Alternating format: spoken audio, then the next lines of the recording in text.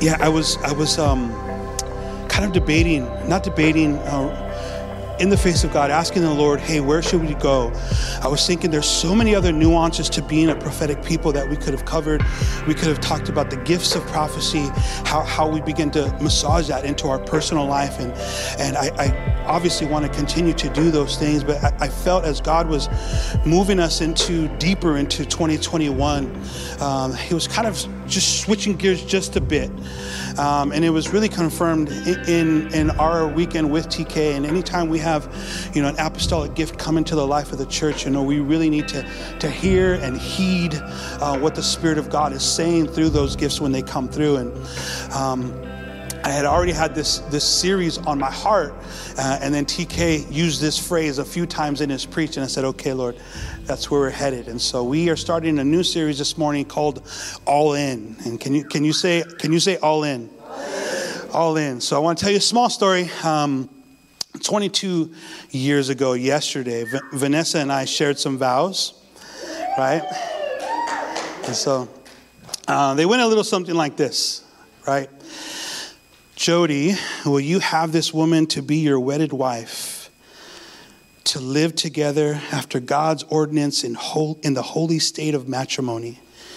Will you love her, comfort her, honor and keep her in sickness and in health, and forsaking all others, keep thee only unto her as long as you both shall live? So I actually don't remember the exact vows that we exchanged because that was just a hectic day. But I know we wanted the traditional, and these are the gist of what we shared. At that moment, 22 years ago, I knew that I was all in. I knew that I was all in. Now, we had made preparation. We knew we were getting married. We had all the dresses and the suits and the church and everything. We prepared for this. And in word, I was saying I was all in, but that actual moment of being all in took place when I said yes. When those vows were exchanged and I had committed myself to something greater than myself. I knew I was all in, and it would be all in for eternity as long as I was on this earth. And that's a serious thing when you think about it. When you say yes in marriage, you're saying yes forever until Jesus comes home or until death do us part, right? It's a commitment that we make. And that all-in feeling, man, it could be overwhelming. But it can also bring clarity when it comes to the eternal things of God. It can bring clarity. When you know you're all in, here's something that I think is awesome. All other options fall to the wayside. All other options fall to the wayside. Part of those vows is forsaking all others. So when I said yes to Vanessa, I knew that all other options were no longer an option. She was going to be the only option for me for the rest of time. And I think there's moments in our walk with Jesus that we have to have these all-in moments with him, where all other options fall to the wayside, right?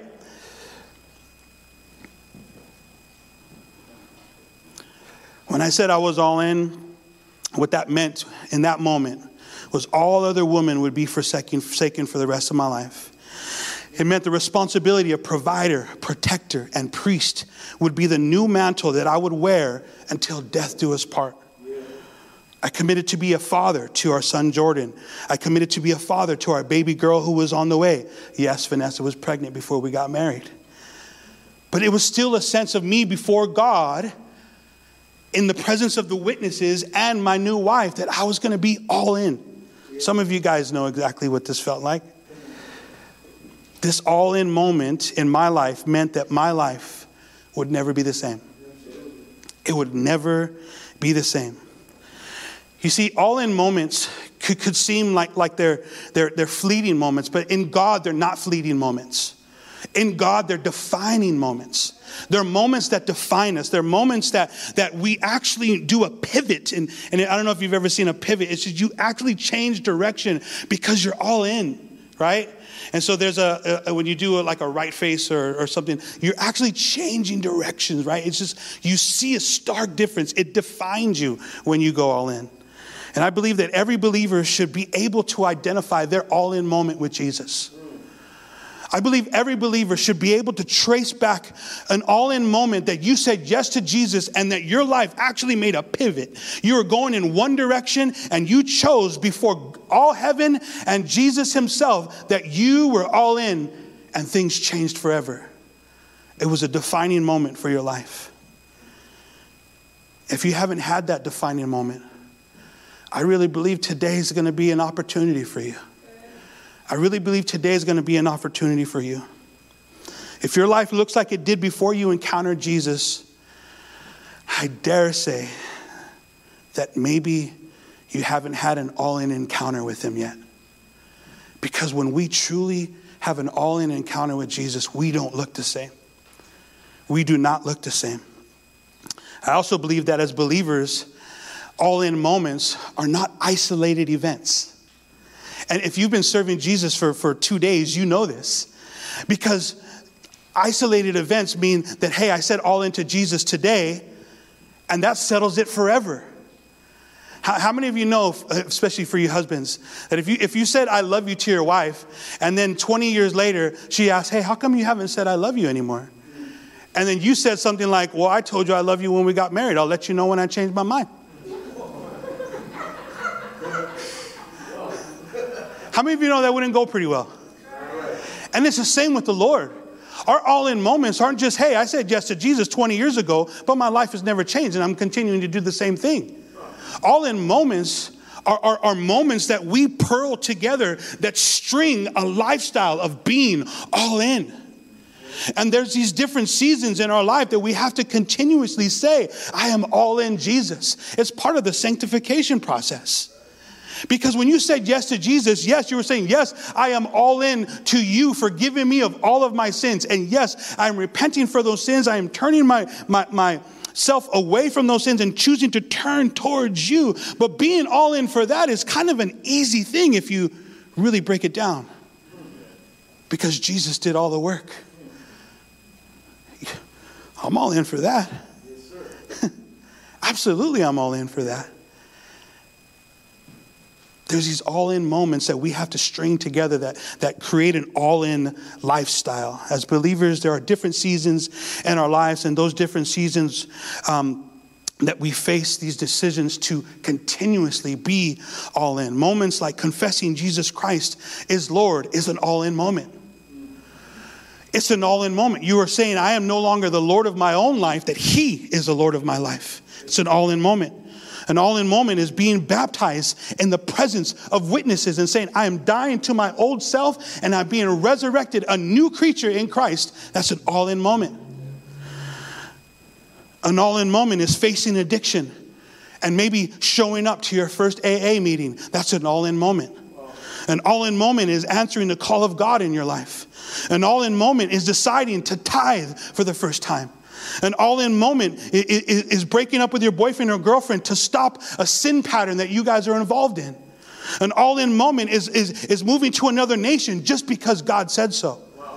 An all-in moment is planting a church. An all-in moment is choosing not to abort a baby. An all-in moment is single mothers saying, I will raise this child on my own. An all-in moment is adopting a baby, fostering a baby. An all-in moment is asking your girlfriend to be your wife. An all-in moment is stepping onto an eldership team. An all-in moment is signing up for college for the first time. An all-in moment is preaching to the gospel to anyone and everyone who will listen. An all-in moment is choosing to be a Raider fan.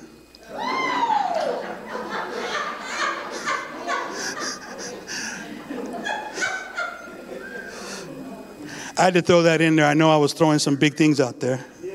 Listen, Scripture is full of men and women who were faced with all-in moments. Full of men and women who were faced with all-in moments. And this morning, I want to focus on one of the nameless ones in Scripture. If you guys have your Bibles, I'd love you to turn to Luke chapter 7. This is a nameless woman. She has one of the most all-in moments that we will read in Scripture. It's so significant. I want to read through it, break some stuff down, give us some pointers, and get you guys home early enough to barbecue for that Super Bowl. And none of you have the right to root for any of them, because I haven't seen any of those jerseys around here. So anyways, yeah, don't do it, Danny. Luke chapter 7 says this, verse 36. One of the Pharisees asked Jesus to have dinner with him. So Jesus went to his home and sat down to eat. How many of you know that Jesus was a relational man? How many of you know that Jesus believed in dining in a room ecclesiology, meaning that this is how we build, right? We build across dining room tables. And so, gosh, these things are bad. Hold on one second. Just my glasses keep fogging. I'm heated. Whew. I wish this was a Baptist church. You guys would have some hankies there.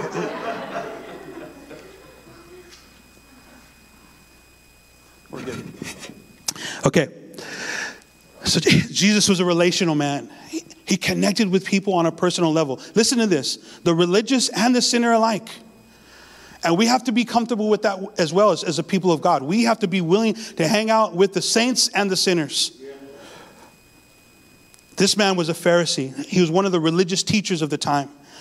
It says, when a certain immoral woman, what kind of woman? An immoral woman from that city heard he was eating there, she brought a beautiful alabaster jar filled with expensive perfume. Then she knelt behind him, and I want us to get this picture. She knelt behind him at his feet, weeping. Her tears fell on his feet, and she wiped them off with her hair. Then she kept kissing his feet, and listen to this, putting perfume on them. And so we have to get the picture here. Here's this religious leader in the Jewish community. He invites Jesus to come and participate in a feast. Jesus is the guest of honor. We have to know at this season, man, Jesus' ministry is beginning to take off. The people are beginning to ask questions and be filled with awe about the power in which Jesus is ministering. And so this Pharisee, his name was Simon, invites Jesus to this meal and invites a bunch of people to be a part of that meal as well. It was a cultural thing. We have a rabbi amongst us who is operating in power and authority that we've never seen before. Let's check him out. Bring him over. Let's have a meal with him. Let's seek what we're trying to find. And so Simon wasn't a believer, but he was a seeker, right? So he invites Jesus as a guest of honor. There were many people there. And this scenario provided an all-in moment for this woman. Provided an all-in moment for this woman. This is what we know about her. We aren't told what this woman's sin is, but she is called an immoral woman. Tradition would tell us that she was probably a prostitute. To carry that kind of reputation, we can logically conclude, and most scholars believe, that she was a prostitute. The expensive perfume she carried is believed to have been something called nard. And nard was such an expensive perfume, or such an expensive kind of herb that was used for anointing and as a perfume, that what she was carrying in this alabaster jar, they believed was cover the expenses of a year's salary. A year's salary. What we also can conclude by this story is that this woman had somehow already had an encounter with Jesus.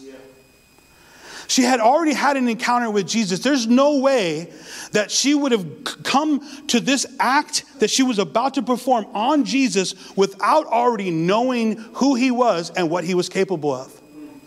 She knew that he was capable of forgiving her of her sins. She knew that he had power and authority to free her of her past.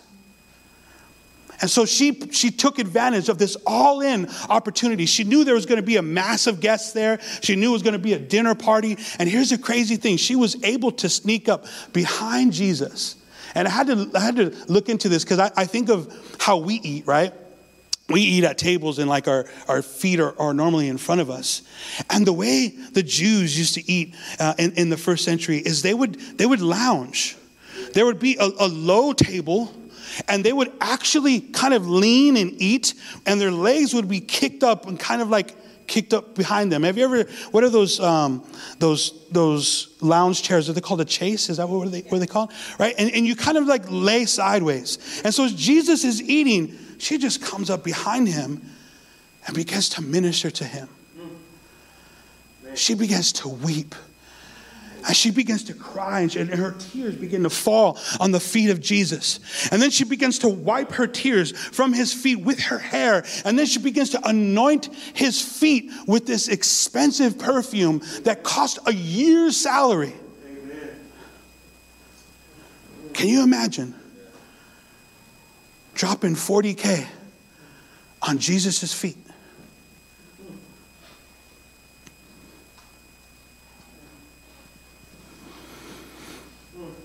She was willing to risk everything. She was a woman who had encountered Jesus before. She's a woman who had heard a message of repentance. This was her all-in moment. The Pharisees had the ability to stone this woman. This could have very easily become a life and death situation for her. And yet she still took advantage of it. She would risk everything, listen friends, to be close to Jesus. She would risk everything to be close to Jesus. Verse 39, when the Pharisee who had invited him saw this, he said to himself, and some other versions would say, he said in his own mind, right? He said to himself, if this man were a prophet, he would know what kind of woman is touching him. She's a sinner. She's a sinner. Then Jesus answered his thoughts. Isn't that amazing? Jesus answered his thoughts. I mean, can you imagine thinking something and someone calling you out on it like immediately on the spot? Oh, Lord. That's what's dangerous about a prophetic culture. That's what's dangerous about even having spiritual gifts. There's times you can't hide things. Like if the Lord wants to reveal something, he'll reveal it. And Jesus calls this Pharisee to the carpet. It's like, what's that you said? Huh? Nothing? No. Our kids do that, right? Our kids mumble on the room. What? Nothing? Jesus answered his thoughts and he said, Simon, he said to the Pharisee, I got something to say to you. I have something to say to you. And then Jesus, not like he does so often, he doesn't just take Simon to school. He takes the whole party to school. A lot of the guys in the military who were in the military, you would know this, or guys who played sports, right? When one guy messes up, everyone's got to pay for it, right? One guy messes up, you're all going to get a lesson, and you're all going to start doing drills because one guy needs to get the point. And this is what Jesus does to Simon. He's all right, I got something to say to you, Simon. Why don't you sit down? Let me give you a little lesson. And Jesus told him this story. A man loaned money to two people. 500 pieces of silver to one and 50 pieces to the other.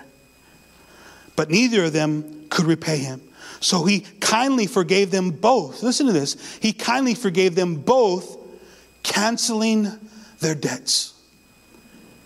He forgave both, the 50 and the 500, canceling both their debts. And then he asked this question. Who do you suppose loved him more after that? Who do you suppose loved him more after that? Simon answered, well, I suppose. Now he's using earthly logic. He's using carnal logic, right? He's okay, well, I suppose the one whom he canceled the larger debt. That's right, Jesus said. I love how Jesus helps us draw the right conclusion. That's right. The one whose debt was larger.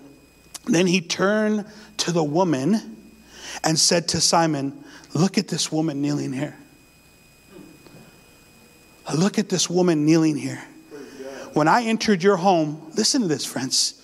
You didn't offer me water to wash the dust off my feet, which was culturally the thing to do when a rabbi came into your home. One of your maidservants would come to him and would wash his feet as a sign of respect. Jesus didn't get that. But she has washed them with her tears and wiped them with her hair. You didn't greet me with a kiss, which was a biblical thing to do. Which we see so many times in the Old Testament where those who were followers of Yahweh would greet each other with a brotherly kiss. Some would say brotherly, some would say a heavenly kiss. We see kind of cultures do that. The French, Hispanics do it. We kiss each other on the cheek. It was a holy thing. And Jesus says, I didn't get that in this place either. But she washed them with her tears, wiped them with her hair. You didn't greet me with a kiss, but from the time, listen to this, from the time I first came in, she has not stopped kissing my feet. Good Lord. Not my cheek, my feet. You neglected the courtesy of olive oil to anoint my head, but she has anointed my feet with rare perfume. You see, friends, we're looking at two frames of thought, two approaches to Jesus. We're seeing a religious approach, and we're seeing a personal approach of a life affected by who he is, a relational approach. Verse 47 says this, I tell you, her sins, listen to this. Jesus is not acknowledging that she's not a sinful woman. He's not saying that. Jesus isn't pretending. Jesus isn't not addressing what these people are so uptight about. Listen to this. I tell you, her sins, and there are many. Man, what a point. And there are many have been forgiven. They've been forgiven. Which means what? Because we have to pay attention to this. This woman didn't pray a prayer of repentance in this room. This woman had already repented before she entered the presence of Jesus. It's what allowed her to enter so freely. It's what allowed her to become a worshiper, because you cannot become a worshiper until you're a repenter. She began to worship Jesus. She had already repented. And so Jesus says her sins have been forgiven. So she has shown me much love. But a person who is forgiven little shows only little love. Then Jesus said to the woman, listen to this. So he's telling Simon, she's already been forgiven. But then he makes a point to turn to her and tell her with his words, your sins are forgiven. Your sins are forgiven. Her all-in moment paid off. Her all-in moment, everything that she risked culturally, everything she wished, her own personal shame, her own pride, everything she risked to step into this room and wash the master's feet with her tears in her hair and to anoint with this expensive stuff that she had accumulated, paid off. Your sins are forgiven. The men at the table said amongst themselves, who is this man that he goes around forgiving sins? No revelation. No revelation. And Jesus said to the woman, your faith has saved you. Go in peace. Your faith has saved you. Not this act. Your faith has saved you. And Jesus was, I believe, actually saying that you were saved before you even came into this room. Your faith has saved you. So we see who are the players in this story. We see Jesus. And this is what I love about Jesus. No one can spot potential like Jesus can. Listen to me. No one can spot potential like Jesus. Jesus was a prophet. Yes, Jesus was God, but there was so much prophetic in all that Jesus did. I like what Mark Batterson writes. He says this, potential is God's gift to us. What we do with that potential is our gift back to God. Jesus has the ability to prophetically see past the past. I was wrestling with that phrase, past the past, because I didn't know if it was a double S, past the past. Anyway, so you guys can mess with that.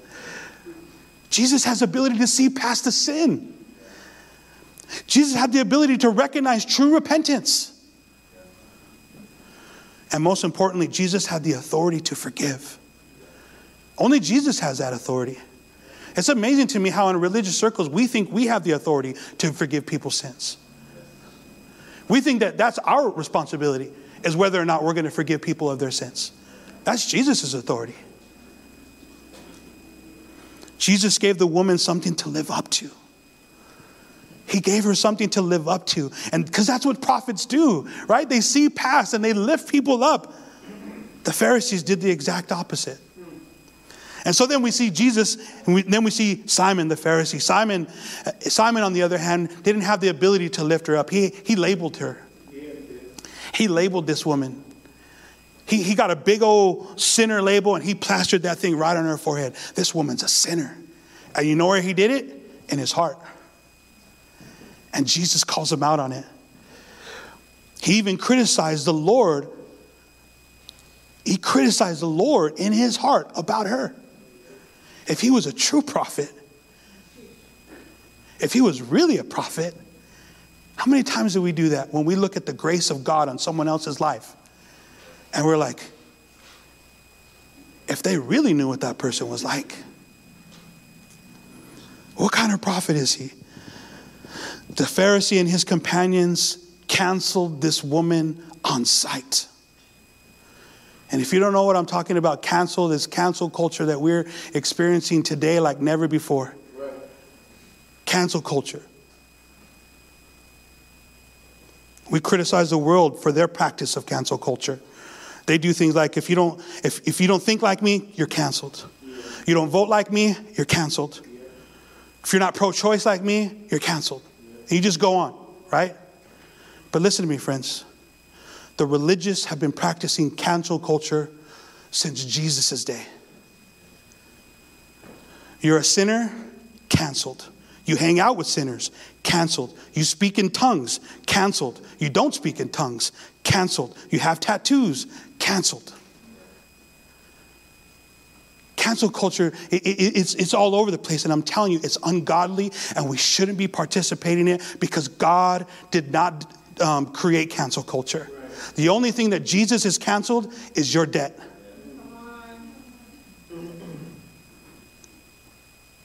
Thank you, Lord, for canceling our debt. I'm going to brutalize this saying right here, but it says this. It's a Latin phrase. Summum just est, summum injuria. And this is what it means. The law stretched into rigor becomes unjust. The Apostle Paul would say this in 1 Corinthians 3:6. The letter of the law kills, but the Spirit gives life. And so when we're seeing people through the letters of the law, we injure people. We need to see people through the Spirit of the law. Through the Spirit of the law. And so we see this balance between the Pharisaical approach to this woman and the prophetic approach to this woman. Right? The Pharisees treat people based on performance. Prophetic people treat people based on potential. The Pharisees only see the past. Prophetic people look towards a bright future. Pharisees look down on people. Prophetic people lift up people. Pharisees see sin. Prophetic people see the image of God in others. Pharisees give up on people. Prophetic people give people second chances and third chances and fourth chances. Why? Because it's been given to us. Pharisees label people sinners. Prophetic people declare people forgiven. Pharisees put people in boxes. Prophetic people set people free. Pharisees place sinners in the cheap seats.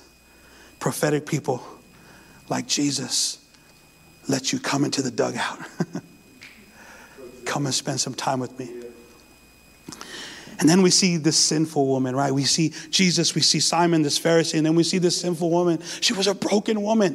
Wow. She was a broken woman, a woman recognized by her sin. Can you imagine that?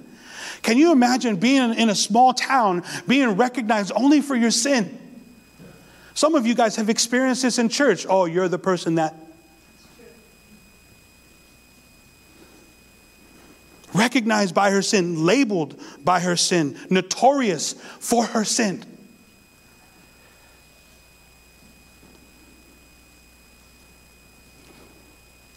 But this is what she does right in this story. She allowed her faith to overcome her fear. She took on a posture of humility. She was willing to risk humiliation. She took the place of a maidservant. This is amazing to me. There should have been a maidservant who waited on Jesus as the guest of honor in that Pharisee's home. And she wasn't provided.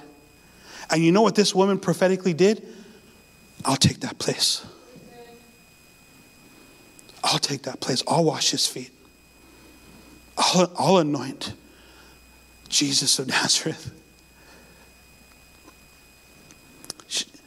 She was willing to risk humiliation. She took the place of a servant. She had nothing to lose and everything to gain, and she went all in. She went all in. I mean, if you think about it, she was a party crasher. How many of you guys have ever crashed a party? Mexicans do it all the time. Most of you should raise your hands, right? She went all in. Look at her life. Before Christ, she used her body as an instrument of sin. In her all-in moment, she used her body as an instrument of worship.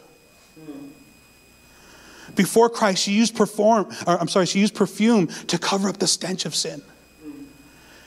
In her all-in moment, she now uses her perfume to anoint the feet of Jesus. Before Christ, she painted her face to appeal to men. In her all-in moment, her tears wash away this facade that she had been wearing for so long. Before Christ, her hair was used to attract men. Now it's used to wash the feet of Jesus. The psalmist writes in Psalms 51, verse 17, the sacrifice you desire is a broken spirit. You will not reject a broken and repentant heart, O God. There was no way that Jesus was going to reject this woman. She was broken, she was repentant, and she was all in. And she knew somehow by the Spirit of God that if she would just take this chance, that it would be her defining moment that would change her forever.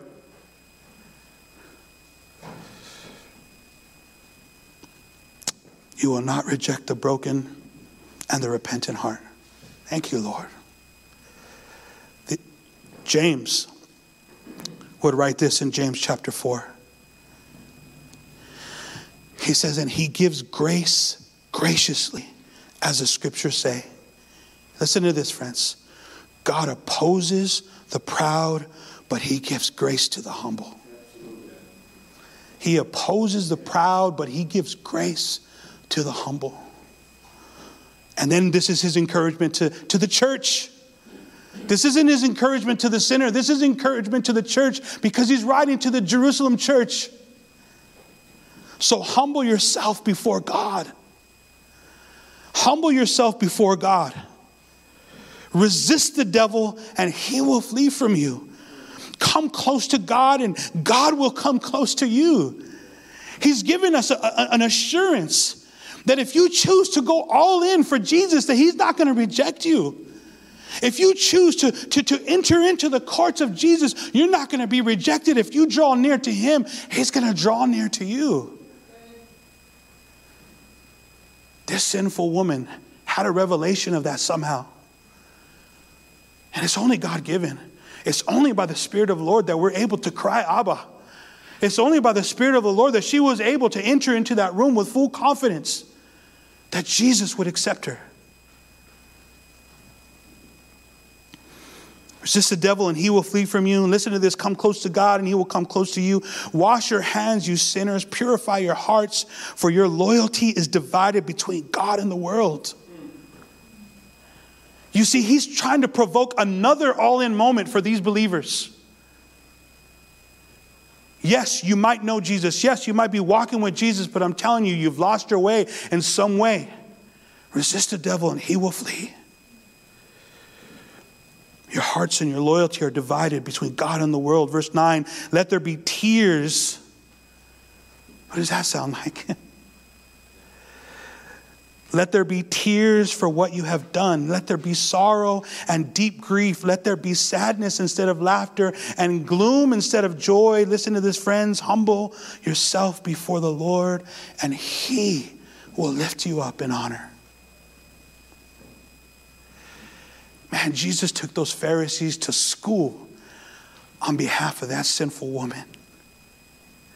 And these men who thought they were right, and these men who thought they were righteous, and these men who thought that they had every right to condemn that woman, Jesus said, you're forgiven. You're forgiven. And now you're free. Go in peace. And when you think about this, you think about the authority of Jesus, Emmanuel, God on earth. Go in peace. This is kind of what it feels like to me. None of you are allowed to touch her. She gets to go in peace. She gets to go in peace. Without retribution, without condemnation, without anything that you want to inflict upon her, she gets to go in peace. Humble yourself before the Lord, and He will lift you up in honor. Whew.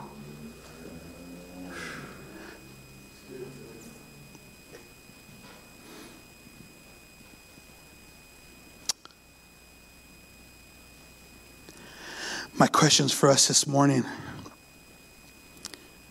is, have you had your going all in moment with Jesus? Have you gone all in with Jesus in this way? Have you surrendered your life to Him in such a way that there was no turning back to your past life? There was no turning back into who you were before this moment. Elisha burned his plows and killed his oxen when God called him. Why did he do that? Because he was eliminating his former life. He was eliminating his options. The old song sings like this: I have decided to follow Jesus. I have decided to follow Jesus. No turning back. No turning back. The world's behind me and the cross is before me. The world's behind me and the cross is before me. The world is behind me. The cross is before me. No turning back. Though no one join me, still I will follow. Though no one join me, still I will follow. Though no one join me, still I will follow. No turning back. No turning back. I've decided to follow Jesus. This is all in, friends. This is the Christian walk. This is what a sacrificial life looks like. All in for the one who was all in. And his name's Jesus.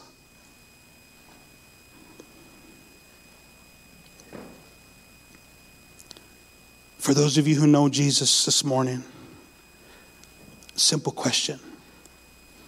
Are you still all in? Are you still all in? I'm not questioning your salvation. I don't want you to question your salvation. I just want you to be able to answer this simple question. Are you still all in? Are you still able to humble yourself in the sight of the Lord?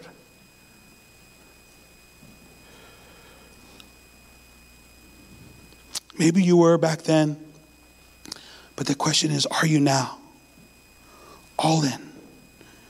Have you ever been all in? Today's your day. You're never ready to go all in.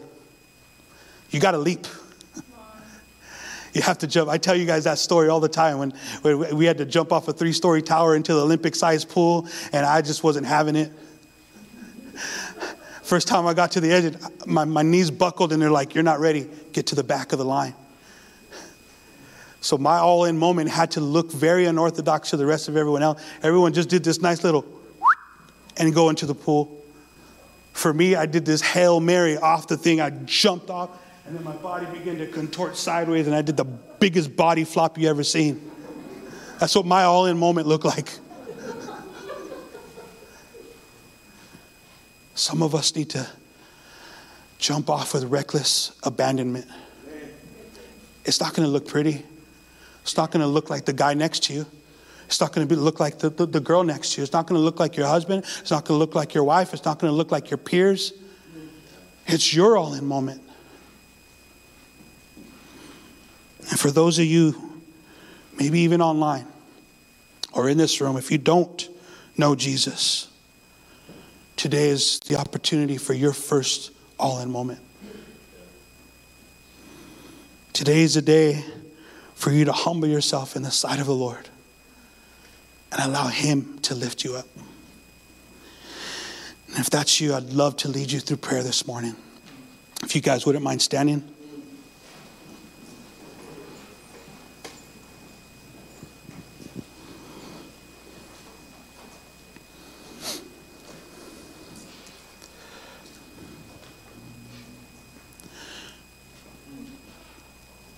If you guys wouldn't mind just closing your eyes.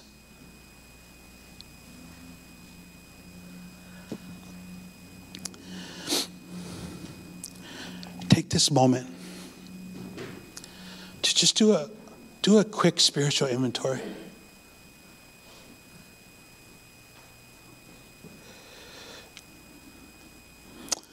I wish you guys were here. All of you were here I know most of you are here, but I wish all of you were here for our prayer this morning before service, because I really believe it set the stage.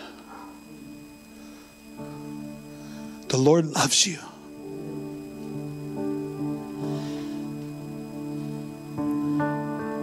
And the God of heaven was willing to go all in for you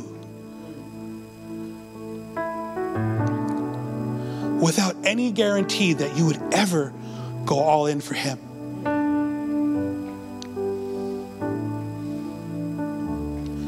But you know what's beautiful is that He patiently waits. He patiently waits. And He beckons you by His Spirit.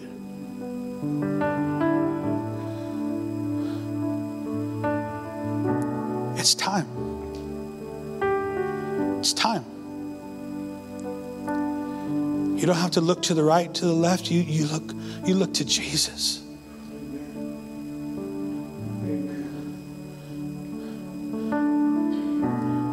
Whether you've been forgiven of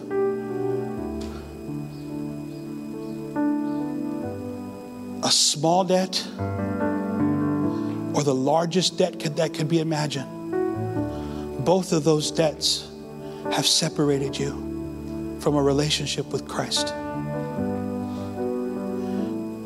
And all you have to do is take that ticket of redemption and go redeem it. He's given it to you. This is your ticket.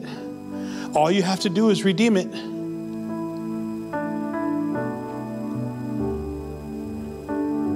And there starts your all-in moment. If you've never said yes to Christ and you would like to do that this morning, I would love for you to just raise your hand so I could pray with you. Amen. Amen. And I would love for you to just pray this prayer with me in your heart. Jesus, thank you for dying for me. Jesus, thank you for loving me before I ever knew you. I ask you for forgiveness. Forgiveness of my sins and my past. I choose today to live for you. Give me the strength, Lord, to go all in. I accept you as my Lord and as my Savior. In Jesus' name.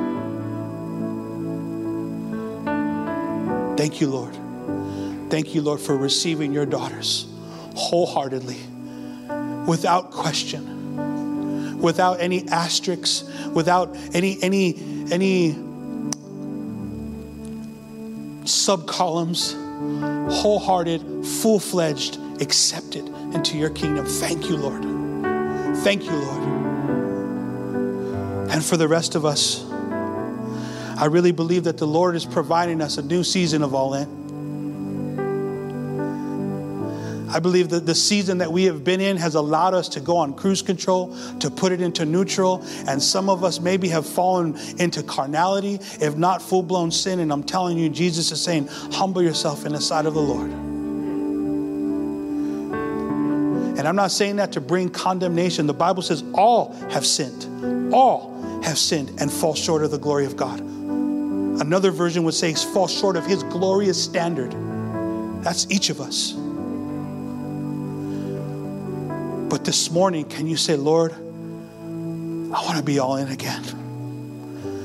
I want to know what that feels like again, Lord. I don't want to be half in and half out, God. I don't want to be lukewarm. I don't want to even play that game anymore. I want to be all in, God. So like that woman, I can be free and live this life with you in peace. Thank you, Joel. Thank you, Lord. If that's you, just lift your hands to the Lord. And listen, your sons, your daughters, I don't need to say this prayer for you. You humble yourself before the Lord. You pray, you're all in prayer. I'm not asking you to make promises and oaths that you can't keep. I want you to just pray to the Lord. You pray, you're all in prayer. Thank you, Jesus. Thank you, Jesus, for being able to reset. Thank you, Jesus, for the opportunity in the Spirit to press Control, Alt, Delete and get a reboot. Thank you, Jesus, for the oceans of grace that you wash us with.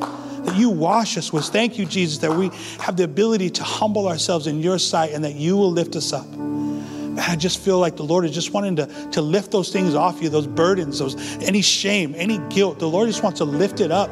He wants to lift it and break it off you and be free and go in peace because the God of heaven loves you. Thank you, God. Thank you, God. Thank you that I get to be all in without question. Without question. And other people might be judging my all in, Lord, but I don't care. I don't care if other people judge my all in, God. I'm all in for you, not for them. And like that woman, I don't care about the ridicule. I don't care about the labels. I don't care about the questions in their hearts. Jesus, you know our hearts. Only you could judge the heart of man. Lord, I pray for the freedom for your sons and daughters in this place to be all in without question, without condemnation. Thank you, Lord. In Jesus' name we pray. Amen. Amen. Amen. Amen. Yeah. How many believe God is good? God is good. God is good. Man, how many of you are all in? You can be. You can be. Listen, don't let the devil rob you. Don't let the devil rob you of anything, any decisions in your heart that you've made or anything the Lord has done today. Don't let the devil rob you. You're going to walk out these doors and the devil's going to tell you, you're not really all in, are you? James encouraged us in that same last portion of scripture that I read. Resist the devil and he will flee. Don't fall for his tricks and don't allow him to lie to you. You continue to be all in. If you fall down and scrape your knees, get back up. You get back up and you keep moving forward. That's what grace is. That's what grace is. Hey, we love you guys. Have a great day. Hope you're able to enjoy your families. Watch the big game. Whoever you're rooting for, I hope they win. We'll see you next week, Sunday. Ladies, don't forget Tuesday, 7:30. You guys have a meeting. Have a great weekend. Bye.